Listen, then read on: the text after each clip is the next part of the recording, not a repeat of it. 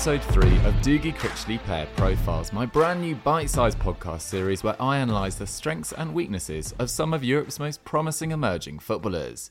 Today, Borussia Mönchengladbach's Kouadio Koné. Whilst the worst elements of football Twitter might take delight in calling Ligue 1 the Uber Eats after its sponsor, or at worst a farmers' league, the most apt name has in fact been bestowed upon it by the league itself, the League of Talents. Whilst it may lack the consistent competitiveness and continental success of its European rivals, no one can doubt the fact that Ligue 1 clubs produce an endless conveyor belt of top talent, including last week's profiled star Moussa Diaby. Toulouse FC is no different. Whilst the recent history of Toulouse is underwhelming, with one top 10 finish over the last decade and 2 years spent in Ligue 2, its list of former stars is anything but, with Issa Diop, Jean-Claire Todibo, Alban Lafont and Amin Adli all educated at their academy, which is overseen by former Liverpool director and Spurs director of football Damien Comolli. But the pick of the bunch is without doubt Kouadio or Manu Koné. Born in the Parisian suburb of Colombes, the Frenchman of Ivorian descent made his professional debut at 18.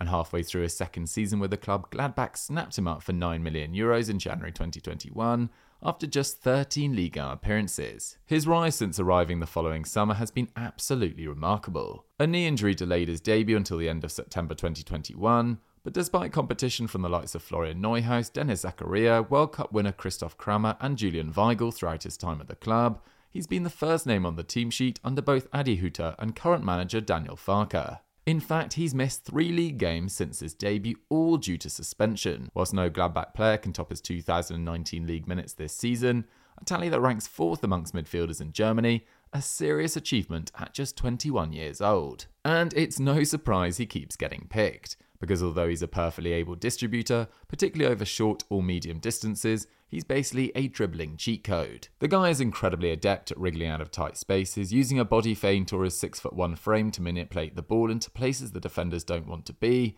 before opening his gate and easing past them. This season he's completed 43 take-ons, second for midfielders in Germany behind Jude Bellingham, and just one fewer than Arsenal superstar Bukayo Saka has managed in the Premier League. Although capable of playing as a lone six, his tendency to get caught in front of the play would mean I was reluctant to play him as a sole defensive midfielder. But as a box-to-box midfielder, he has the potential to become one of the best in the world. Andre Frank Zambo and Gisa, Leon Goretzka, Eduardo Camavinga, the world's best sides are filled with players capable of breaking up play, easing past opponents and contributing the odd goal or assist in the final third.